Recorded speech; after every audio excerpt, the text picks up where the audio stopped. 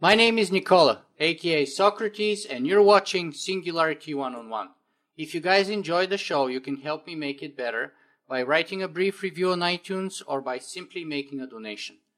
Today, I actually have two guests on the show for the first time at the same time, and they're two fantastic young filmmakers that produced this very interesting recent movie about life extension called The Immortalists.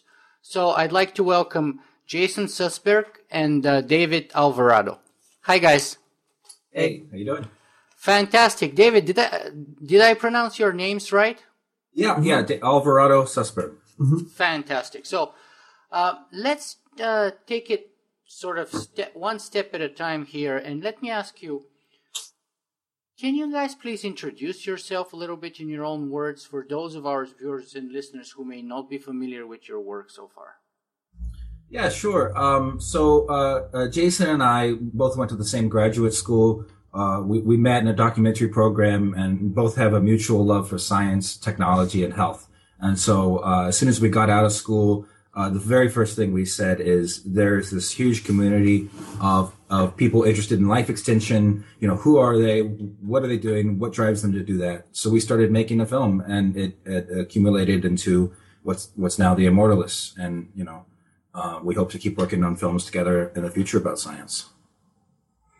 Yeah, I should also add that this is our first feature. So we made a bunch of short films in the past, and this is our very first movie.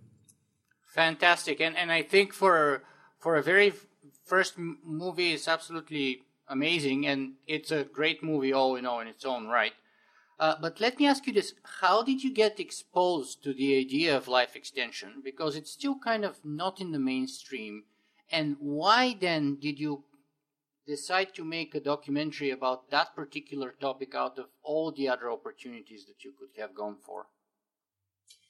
Yeah, well, I ran across it because I was making a film on seasteading, and I'm sure you're familiar with that, but for your listeners who don't know, these are people who want to essentially colonize the oceans to build autonomous countries out in the middle of the water.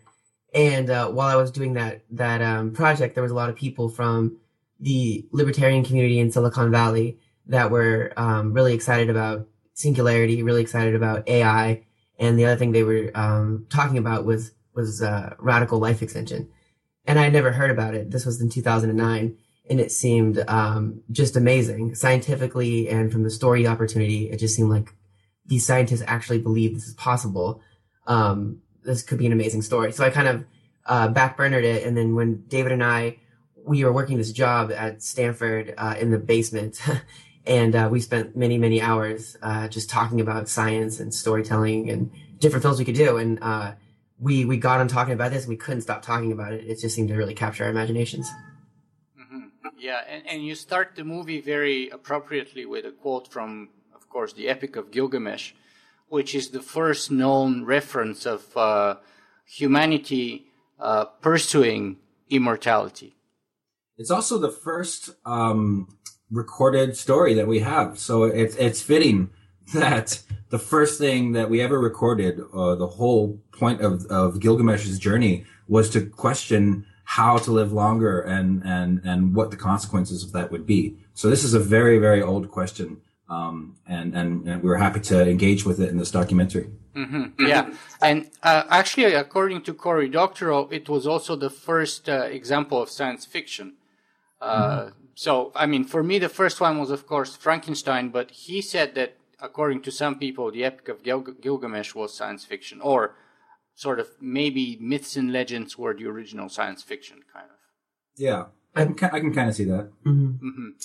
So, by the way, when you speak about seasteading, was that the Patrick Friedman idea? Yeah, it was. It was Patrick Friedman, and he's not like a day-to-day operator or executive, but he's still on the board. And yeah, that is his brainchild. Because I remember when I was at Singularity University, that my debate with him was like one of the hottest debates there. Oh, I didn't debated him on what on that topic and many other topics related to it, stemming all the way from his grandfather, going through his father, and going all the way to him. I would love to watch this. Yeah. I'll check it out. I mean, great. it's not been recorded. It just happened at the session at Singularity University and then at the after party. So it was kind of interesting. Because, of course, his grandfather is Milton Friedman. Right. Very well known across the world. Yeah, Anyway. your viewers might be interested in it. It's called The Sea is a Harsh Mistress, if you want to, if anybody wants to check it out. Yeah, very cool. I would actually watch that myself out of curiosity because first I know that Jason is a great filmmaker, but secondly, it doesn't hurt to know more about that topic. I think it's an interesting topic, and you can even argue that some very well-known transhumanists such as Zoltan Istvan used the core idea for his transhumanist book, The Transhumanist Wager. Oh, really? Yes, absolutely. So it's a very good thing to be educated about all those, and that's where documentary filmmakers like you come into play, playing an important role, of course. So let me ask you this: what was the motivation behind making a film on life extension? What's the goal? Mm-hmm. Go for it. Well, it began with a personal curiosity for Jason and I. Is this, what is radical life extension? Is it for real? And are there going to be negative consequences should that come to be? And, the film, it's funny because the film doesn't really act like most documentaries where it's proposing ideas and getting different opinions and talking head interviews. It's mostly an exploration of two biologists' life and how these questions embody themselves in their life. So it's a very personal journey with those people. But we feel like those questions do kind of get answered by spending enough time with them. And so, I think the goal from the very beginning was that is learn more, spread the idea, and let the community, let the world engage with these ideas. Because I think there's a stigma about them and there's a lot of misunderstandings. And so we wanted to make a platform that people can come with entertainment value, can come to this film, have a good time, watch it, and then go home and talk about it with their grandmother or talk about it with, their coworkers at work, and we think that we achieved that with the film. Mm-hmm. Mm-hmm. Jason, would you like to add something to that? Well, yeah, I guess the other motivation was that when we were in barroom conversations with our friends, or we were talking about it with other people, it just seemed to provoke so many questions. Everyone was so curious, and so we knew we were onto something just because people were jacked up about it and excited, and some of them were afraid. Some of them thought it was the worst idea. This is going to destroy the planet, destroy humanity. Other people thought it was infinite possibility. So I guess the motivation of it was just getting feedback from people that this was an interesting topic. Yeah, I totally agree with you. It's a fascinating topic. It tends to polarize people. It's also very interesting because the majority of our public is not aware of the developments or even the main issues. There's some very hard preconceptions there that you guys sort of go into and start unbundling, if you will. So, and yes, I agree. You did a fantastic job with the film, but tell us a little bit more about your two protagonists and why these two guys. Because there's many people who are pursuing this. You chose two specific people. So who are they and why those two? Well, Aubrey de Grey. So for your listeners here, the two guys are Bill Andrews, who's a biologist in Reno, Nevada, and then Aubrey de Grey, who spends his time partially in Cambridge and in Silicon Valley. And I mean, Aubrey de Grey was an obvious person to include, for one, because he gave us the access, and then two, because he's just, world famous. And, once we started filming with him and realized that he was willing to work with us and let us really embed ourselves in his life, we knew that we wanted to invest in telling his story the best that we could. And then Bill Andrews, we weren't sure about. I mean, we had other people that we were looking at first, but Bill Andrews actually called us while we were producing the film and said, "Why am I not in your movie?" And I said, I said, "Hey, look, man, we can't include everybody." But we went up to Reno just to meet him and talk to him. And he was a very, outspoken, energetic, person who really embodied the passion behind the quest for, the search for longer life. And so we felt like there was something in his attitude that really like embodied something special about some of the people who are dedicating themselves so much to this goal. Mm-hmm. And so we realized after we got access that we wanted to include him too. And, we feel like the two men really play off of each other well, and their differences and their similarities. So, we sort of knew that we had found the film, the idea behind the film once we talked to both of them. And let me ask you about the title here, okay? You called it The Immortalists. Now, Aubrey de Grey, goes way out of his way to stress that his work is not immortality. His work's goal is not immortality, but it's health. And just extended lifespan is a byproduct, is not the goal. And he says, obviously, to be immortal, you have to be able to control both the internal factors, that's to say our biology and the process of aging, but the external factors too. So he says you can get perfectly healthy people run by a car every day as it happens, and there's nothing I can do about that per se. Therefore, in his opinion, the term immortality is not appropriate for the goal of his work. Why call your movie The Immortalists, and is that fair to Aubrey? Yeah, it's a good question, and we've had discussions with him, and we feel really bad that he's unpleased with the title of the film, and we even understand his position for sure. But if longer life is the byproduct, then the Immortalists is a metaphor for the byproduct.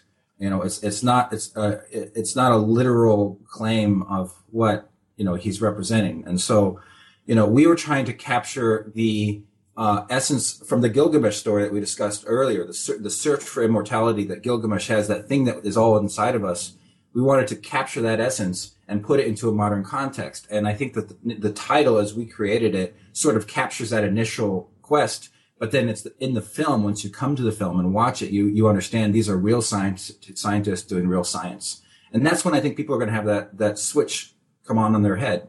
And we think that the title facilitates that. Yeah, I should also mention that nowhere in our movie did we really take up the issue. Anytime we talk about life extension, we're talking about it in the context of curing biological aging. Everyone talks about aging as something that can be cured. No, we're not suggesting that these guys are promising immortality. The title it's a poetic liberty that we took. And like David said, we know Aubrey's position and he's not happy with the title, but he at the same time understands our position. Yeah, I have to say I sympathize with you absolutely on the title, because it has to be short, attention-grabbing, kind of encapsulate sort of at least part of the essence, if not all of it.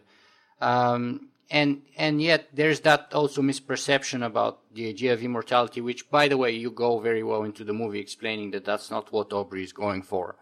So yeah, and the poetic freedom, and I'm totally up on your side on this one. Yeah, and we understand his concerns too, because he fights misconceptions all the time, and like he doesn't want some another thing to have to fight against. So we understand that, but hopefully the way we designed the movie and the way that the title works to get attention, and the film's gotten a lot of attention, I think partially because of how we draw people into it. Yeah. Hopefully they'll come in and they'll learn something that they wouldn't have learned otherwise. So it's difficult to know what the right call was, but we're happy with our decision, and we feel that it was the right thing to do. Yeah, I totally agree, because people may be attracted in the beginning by their own sort of misconceptions, if you will, but once they watch the movie, then they'll see the in-depth coverage of that topic, so they would actually get the whole picture, if you will. But let me ask you this. How have your ideas and perception of both Aubrey de Grey and Bill Andrews in particular, or life extension in general, changed before and after making the movie, or have they? Yeah, I guess we both came into it open-minded and curious, and if anything, just a little bit skeptical, just because the claims that Bill was making were really grandiose, and some of the claims of Aubrey with like 1,000-year-old human were really grandiose. So I think intrigued and with a healthy sense of skepticism.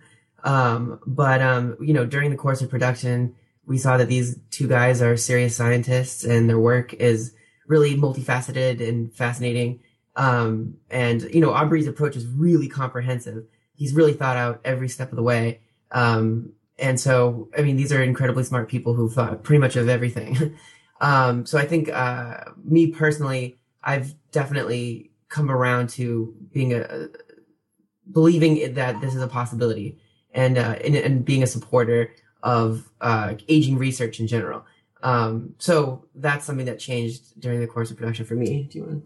Yeah, the same. I mean, for me, I had trouble, I think, at the beginning, distinguishing things like herbal supplements, like that kind of life extension, with what serious biogerontologists are talking about producing in the future. And I think there was a moment there when I sort of saw myself separating those things in my mind and realizing, oh, there's this serious effort over here that may or may not happen, but then there's this other, horse shit over here, that'll never happen. Herbs are not going to make us live forever. That's ridiculous. And so having that separation in my mind is something that I would like to share with other people, so that the conversation can be a little bit more nuanced and more fruitful. Yeah, and I have to say, one of the reasons why I really loved your movie, guys, was because it gives this kind of uniquely frank and very open-minded, very, if I may claim, fair view into the lives of these two people. So on the one hand, it speaks volumes about the two protagonists, which allow you to have that kind of access into their own very personal lives. On the other hand, it speaks very much about you as filmmakers, which I don't think abuse that kind of privilege. And yet we're very frank and open and fair in presenting it and giving it to us. Would you mind? And so, for example, a couple of the more sort of personal issues that you show in the movie are, one, the beer drinking that Aubrey is very well known for, and two, sort of his extramarital relationships. So would you mind sharing with us a little bit about that, and how is that sort of important to be included in the film? Because somebody would say, well, look, whether Aubrey drinks beer or not doesn't matter, as far as he does a good job in life extension, and whether he has an extramarital relationship or not also is irrelevant to our topic. Why include that kind of personal stuff into the movie? The way that Jason and I were trained to make documentaries, and the way that documentaries seem to be successful out in the world, is the time-honored method of learning about somebody's mission by looking at the peripherals of their lives. So who do they love? What do they do in their free time? These things all really, really matter to people wanting to know and figure out if they trust public individuals. And so we only filmed with Aubrey the things that he allowed us to film, and what we put on the screen was what we found by being there with him for 2 years. And so we feel like it actually does a really good job of getting people to know the human behind the public figure. And so, I guess I can't say much more than that. It's like we really enjoyed working with him, and we were so thankful that he allowed us to film. Mm-hmm. And it doesn't necessarily have anything to do with, beer drinking and polyamory don't have anything to do with life extension per se. However, like Dave was saying, our goal was to capture who the essence of these two men were. And that just happens to be a very big part of Aubrey's life. So, we were, it was sort of a record of what we experienced during our 2-year filming period. Plus, Aubrey, I remember him saying that polyamory is probably the relationship of the future for people who are living 300, 400 years. I mean, can you really stay married to the same person for that long? I mean, I totally agree, honestly. So I think in some ways, parts of their lives were relevant to the story in really interesting ways. So, it was fun to play around with those. Yeah, I have to share with you, when I was at Singularity University, one of my friends there, who is a faculty Jew, very good transhumanist, Jose Cordero, he criticized me severely for being so old-fashionedly monogamous. So, yeah. But, and I agree with you on the other account too, that part of what I'm trying to accomplish with my interviews, for example, is to show the humanity.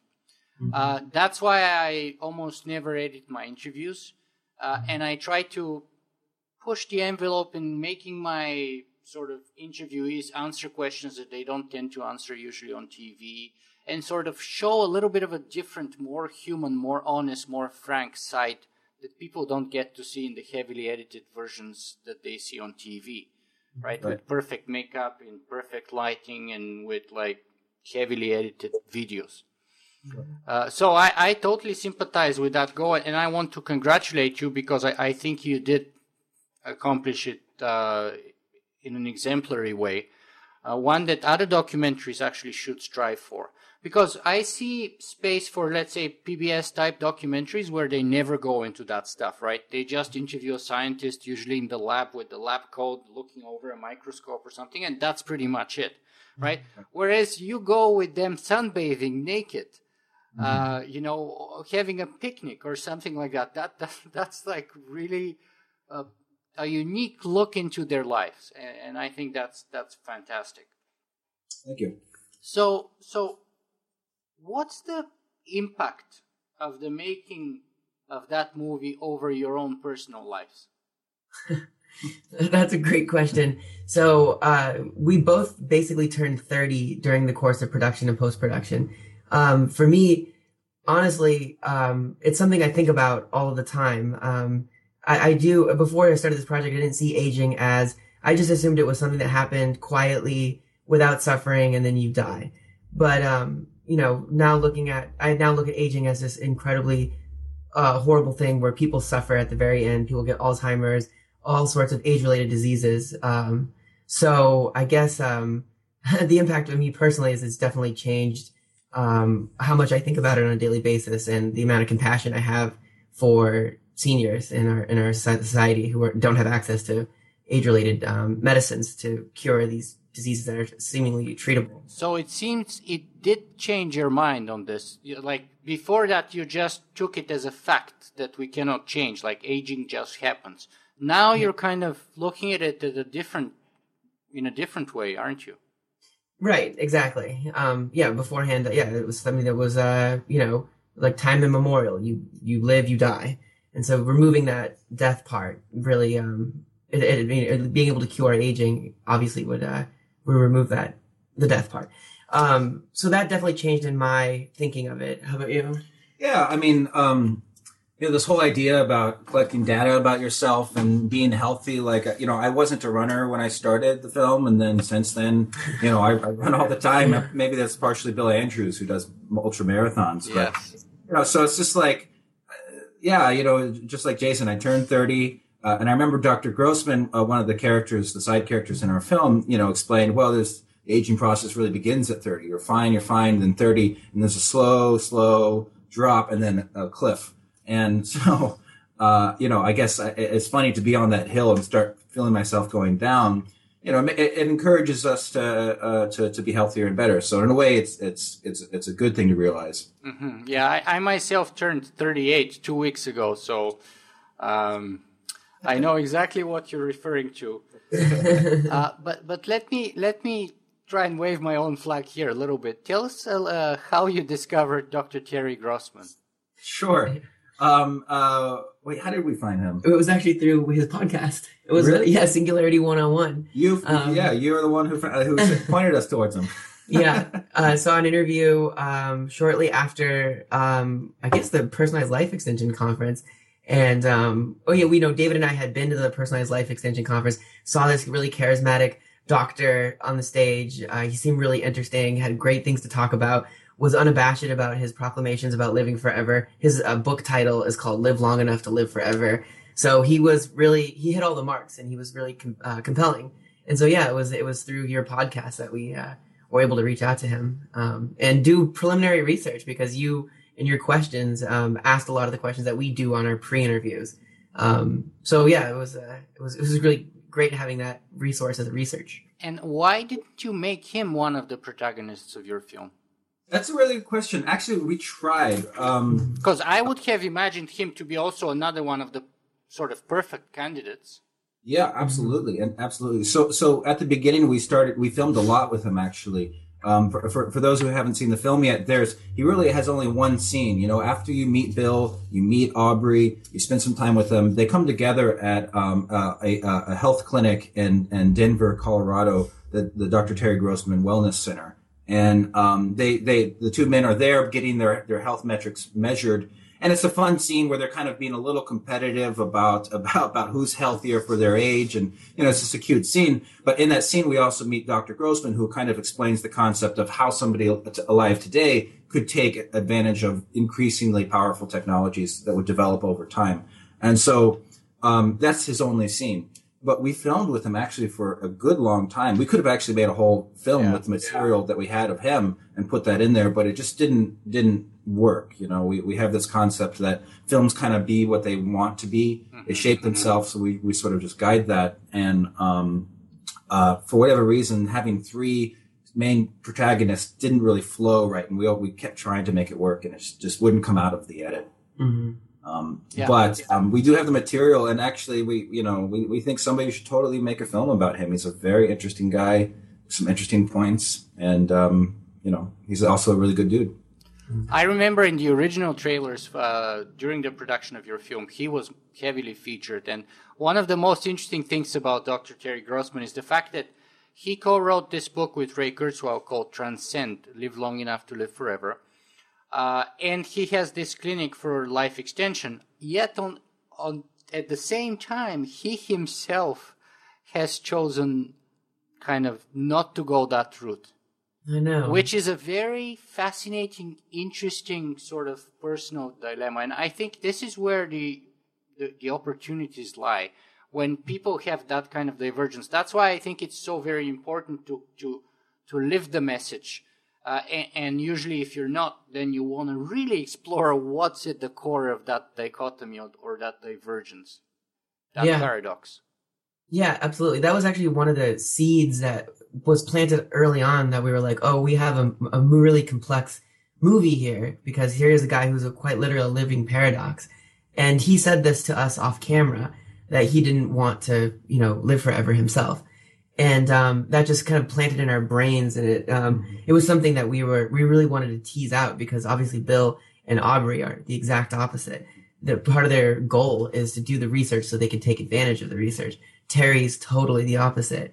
So what is his motivations? Is it humanitarian, or does he see something that we don't see? So I don't know. It really just opens up a really big slew of questions that are worth exploring. Let me just correct you here a little bit, if I may, though, and see if you agree with me. I think Bill totally wants to take advantage of these technologies, but I think during the movie, Aubrey actually says, during your own movie, Aubrey says that it never occurred to him to think about it in personal sense, but it's more about the humanitarian end of things. So it never occurred to him to do it for his own wife or for his mom or for his own sake. Rather, it's more of the global impact. And what do you think? Do you agree with him? I do.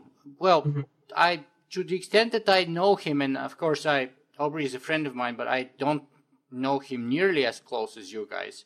But I think I believe him. I think his motivation is more of a sort of humanitarian or social rather than personal.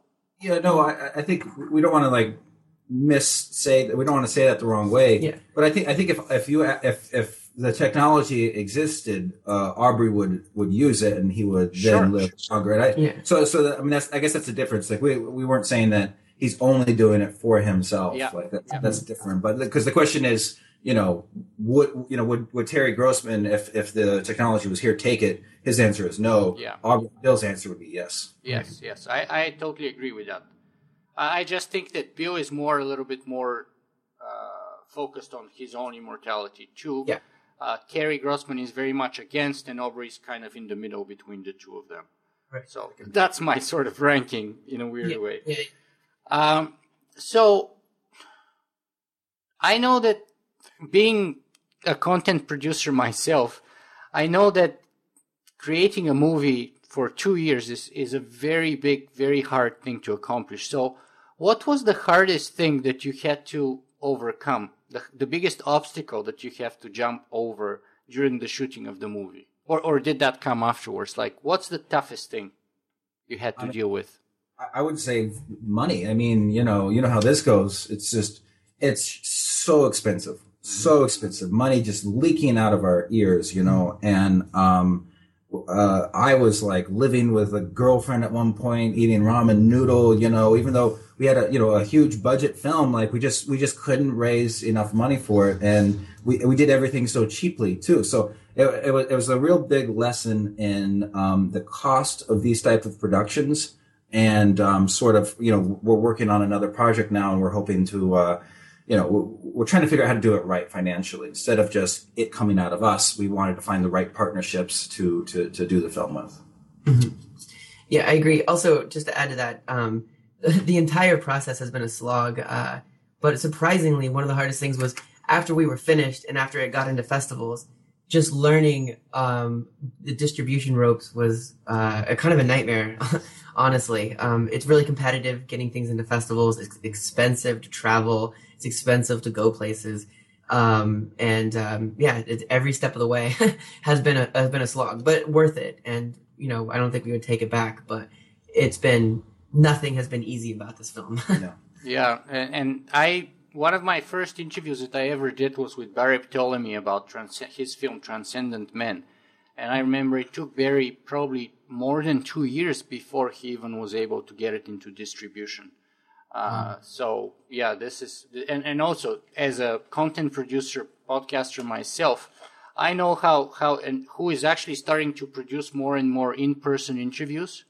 I know myself firsthand how expensive those can be. And actually, by the way, as a curious side note, I was supposed to do this interview in person, visiting David in Brooklyn, but unfortunately, last week when I was in New York, my plane got twice delayed, then canceled, then I got rebooked, and that plane got twice delayed and canceled, and so I ended up arriving 10 or 12 hours later than I was originally supposed to, and hence we're doing the interview on Skype. And that, I just watched sort of the panel discussion with the producers of Cosmos. And it's kind of an interesting parallel because let me ask you this, guys. How many days of shooting did you have and how many people were involved in the production of your film? I don't know how many shooting days there are. We basically shot for 2 years, but sparsely. So that's actually a hard question to answer. But, and then as far as the production goes, Jason and I'm the cinematographer. Jason records the audio, and we're both the directors. And so the actual production team is pretty small. But then the team around that, the editor, the colorist, the sound mixer, there's a whole team of post-production behind that. And so it's a fairly large team. Fairly large meaning a dozen, 2 dozen? Let's say slightly less than 10 main players, and all over the world too. Jason lives in San Francisco. I live in New York City. Our executive producer, Chuck Braverman, lives in Los Angeles. Our sound mixer was in Denmark. So, for those who watch the film, the audio is a really visceral part of the production, and that was all done in Denmark. Yeah, the music's fantastic. Thank you. Very appropriate. Very perfect. Oh, good. I'm glad you like it. And so, it's like the team's, it's a very worldwide team. The editor was Finnish, so, we were really spread out. It was an international project, even though it's a very small one. Yeah. The reason why I'm going in depth of those details is because I don't think that most people actually realize how tough and how expensive it is to produce. Just one example, I just did one interview with Dr. Michio Kaku about a few weeks ago, and I drove from Toronto to New York to save money. And it still cost me $2,600 for that just one single interview, which we shot on a single day for about a couple of hours, right? That cost me $2,600.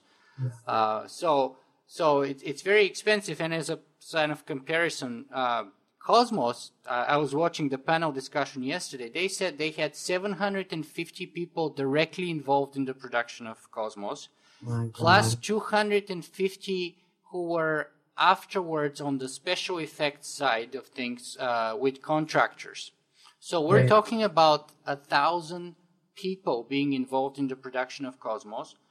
And they had over 1,500 special effects and CGI effects and all, and let's not mention a budget of tens of millions of dollars. Right. Yeah. Right. So it was the biggest documentary rollout in the history of documentaries ever. That's crazy. I didn't know that, actually. Right, We're so- really excited about that series. Jason and I are huge Carl Sagan fans. Mm-hmm. And so, when we heard about that, we were really excited. Yeah, I just finished watching the series yesterday, and I watched the panel discussion afterwards, and it was like fantastic. And they had 70 days of straight shooting with lots of blue screening and lots of locations and so on. But anyway, let's go back to Earth to sort of the indie productions that we are. And let me ask you this. What's the benchmark of success that you have for yourself, that this movie was worth making, this movie was not, our time was not wasted, our struggle to give birth to this child was worth it? Is there such a thing? How would you know that you've accomplished the impact you're going for? Yeah, it's a great question. We are negotiating right now for international sales. So right now we're trying to. There's several different kinds of markets that indie films can get into, and we're basically getting offers for all of them, which is a great opportunity for life extension as a topic. So there's educational sales, for example. We're going to be able to sell this to universities all over the world, so students can have access to it. Broadcast sales, we're trying to get a major U.S. broadcaster, and in Europe especially, we think they'll be very interested in this topic. And then obviously VOD is going to be a big, huge resource for people to come find the topic and learn. Netflix? Yes. So we're making a deal with a company who, once they buy it from us, they take it on, they sell it to Netflix, iTunes. So it's going to be available online for anybody to purchase for $4 or whatever their fee is, sometime hopefully in the fall. And that's also going to coincide with a theatrical release. We're going to be releasing the film in 10 different U.S. cities sometime around late fall. Yeah, that kind of preempted my question, where can people watch your movie? Because right now it's very limited kind of. I was very privileged to be able to meet you guys and watch it at the Hot Docs premiere in Toronto. So thank you for that. Really appreciate it. But we want more people to see it. So how and where? Yeah. So we start with the film festivals. There's their priority is to have premieres. So we had our world premiere at South by Southwest, and then our international premiere in Toronto, and then we're going to London International next for the European premiere. When is that going to be? That's in October. I think the second week of October. Yeah, because UK is second or third on my audience list, so you might want to give us more details for that. Sure. Maybe we can post it. They actually haven't announced when. Exactly. So we don't have any information. Okay, cool. So just send me the link and I will add it to the interview if the information is known by the time we publish this. And then you said in the fall, hopefully we'll get it on iTunes or Netflix. Yeah, exactly. Sometime like November, there's going to be a 1 week run in New York and Los Angeles, and then it's going to be released on iTunes and other VOD platforms. Fantastic. Yeah, I hope more people get to see it. Let me ask you this, guys. You already shared, especially Jason shared about how his view on life extension changed. But what was, after making the movie, what was the most surprising thing that you discovered for yourself during the shooting of that film that you totally didn't expect? That's a good question. I guess I'm surprised that we could pull it off. That we could, it's no small feat to put together 80 minutes of entertaining material, getting access to people. We took the project to India, to an ill-fated trip to Africa. We went to the UK twice. So I guess I'm just surprised that we're talking to you now. It was a slog. I could have easily seen the project falling apart at different points. Yeah. Especially around funding. I mean, there was a point when we already spent about $200,000 and we still hadn't even edited. There's another $50,000 of editing to do. I mean, it's just incredible. Totally. Would you mind sharing with us what your end-up final production budget was, if possible? Yeah, it's more than 200, which is still low for serious documentary films. You know, people usually work with $500,000 budgets, and so this means that Jason and I are just working for free the whole time. It's totally a passion project, and then the hard costs around that, just you can't not pay for plane tickets and things like this. Yeah, tell me about it. It always amazes me that I'm still doing this pretty much for free, but I love doing it so much that it's I can't help it not doing it, so I just have to do it. And I think documentaries, artists, musicians, they kind of suffer from the same affliction. Mm-hmm. It's true. You get to do what you love, but it's hard. And but you know, I mean, as far as like life extension and the singularity, and I mean, I think hopefully there's going to be synergy from like artists doing projects about it that'll bring more people into the interest, and maybe more people will watch your show, and then, you know, vice versa. So it's good that we're all working towards talking about these things, because they're just so interesting, you know, and I think they're so interesting to most people. Just most people don't already know about it. So, you know, I think we'll all move forward together. Mm-hmm. So let me ask you this: for you, if you have to capture them, and that's kind of a trick question, but if you have to capture them in one or two words, I'm referring to your protagonists, Aubrey de Grey and Bill Andrews. Take Aubrey, for example. Is he a genius, a charlatan, a prophet, a visionary, a drunkard, a nutcase? What do you think? Well, I mean, he's a genius, no doubt about it. He's incredibly intelligent. His system that he came up with. I know you're looking for one or two words here, but I think genius is fair. I think he's a guy who likes to have a good time. He likes to have a good time drinking, and he loves women. He indulges. Yeah, so he's a good time person. Aubrey's definitely like the center of attention. As soon as he walks into a party, everyone wants to talk to him. He's magnetic. Bill also, he's a genius as well. Driven, crazy passionate, extreme. Bill's extreme. Like the man runs 130-mile marathons at 18,000 feet and doesn't bat an eye. And then he goes on a warm-up race the next day. What do you think? Yeah, I mean, that's it. And that's exactly why we were drawn to them as characters. Like, they're just amazing people that I think it's easy to watch them for 80 minutes and want to know more.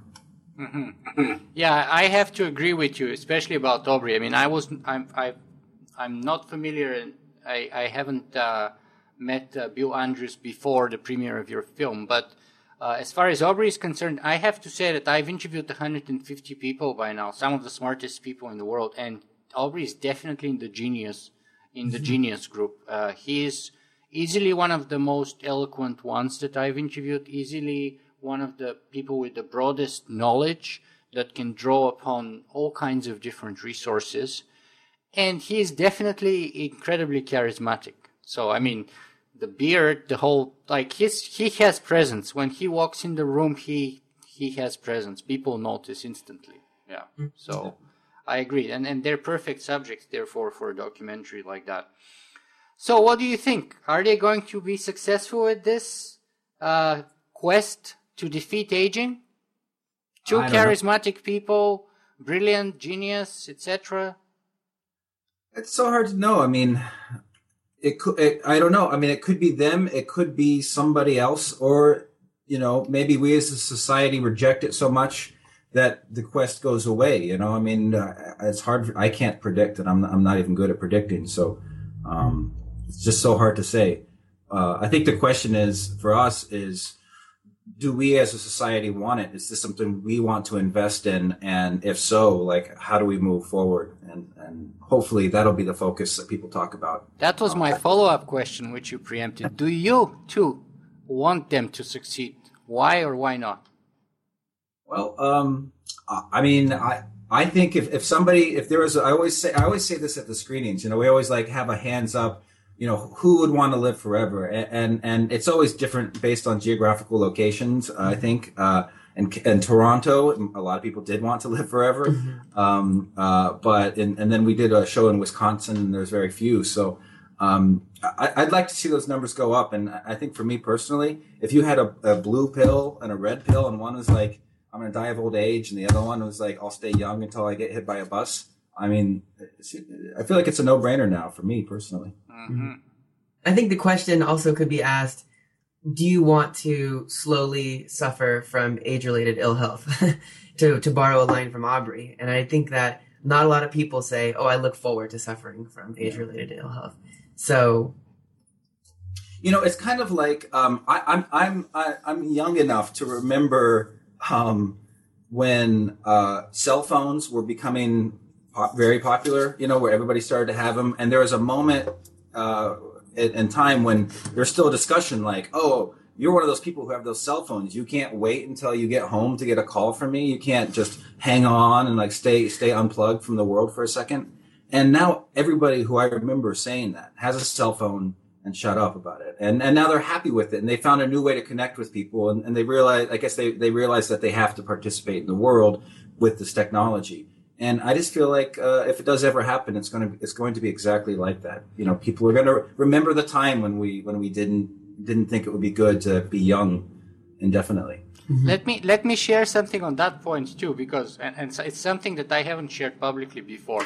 I had a very serious period of that myself, and it was maybe from about 97 to about 2003 or 4. So for a good 6 or 7 years, where I was pretty much shunning most computers, and for the longest time I refused to have a cell phone. I was like, is that some kind of a philosophical emergency or something? Like, people who want to find me, they'll leave a voicemail, right? They'll find me. I'll get back to them eventually. We all knew people who said that, and isn't it funny looking back? And I just feel like this our times could kind of be like that with life extension and aging, and so we're united with Aubrey and Bill in helping people think about it in those terms. Not to say that people who are elderly don't have value. I mean, if anything else, it's the opposite. They have value, and we should help them be healthier. And so, I just think that people have the sea change hasn't happened yet in the general public. Yeah, I agree. And that's why it's so interesting to watch it from the personal perspective, how we've changed. And here I am, having one of the sort of the foremost transhumanist / singularitarian podcasts there on the future of technology after I kind of shunned it for about 6 years out of my life. So it's totally ironic and super interesting to see how it changes people over time. And even Facebook, I fought Facebook for maybe 2.5, 3 years after it came out. I refused to join Facebook. And now I'm there like every day. Yeah. So, guys, we've had a fascinating conversation with you, and we learned that you're still in the sort of the distribution, figuring out the distribution of the film. So let me ask you, what's the best place for people to sort of follow up on your work and get updates on potential screening dates and places for the movie, or eventually when it becomes available to stream on Netflix or iTunes or somewhere else? You can always look at the website, which is theimmortalists.com. Or you can go to the production company website, structurefilms.com, and find more information there. Also, we're on Twitter and Facebook. So Facebook, The Immortalists, and then Twitter, it's our handle is The Immortalists. So we're pretty easy to find, and we keep a pretty active social profile. Mm-hmm. So we make all sorts of news announcements, and also we curating a discussion about living forever. Fantastic. I have to say, I wish you good luck with your movie. I personally enjoyed it very much. I watched it twice and enjoyed it the second time even more than the first time. Let me ask you this, though. We've had a 45-minute conversation today. And what is the most important message? What's the most important single thing that you would like our viewers to take away from this with you today? I think it touches on that last thing we talked about. It's how do we value our health, and in that context, what do we do in a world where we might be able to change these options? I mean, what does that world look like, and how should we have a conversation about it? Jason? Yeah, I agree that we're going to be making some really interesting discussions as a civil society, and science is going to be progressing with or without the public, so we should be involved in the discussion. Well, Jason and David, the guys who produced the Immortalists, thank you very much for being with us today. Really appreciate it. Thank you. Thank you. It was a great discussion. We had a great time. Oh, yeah.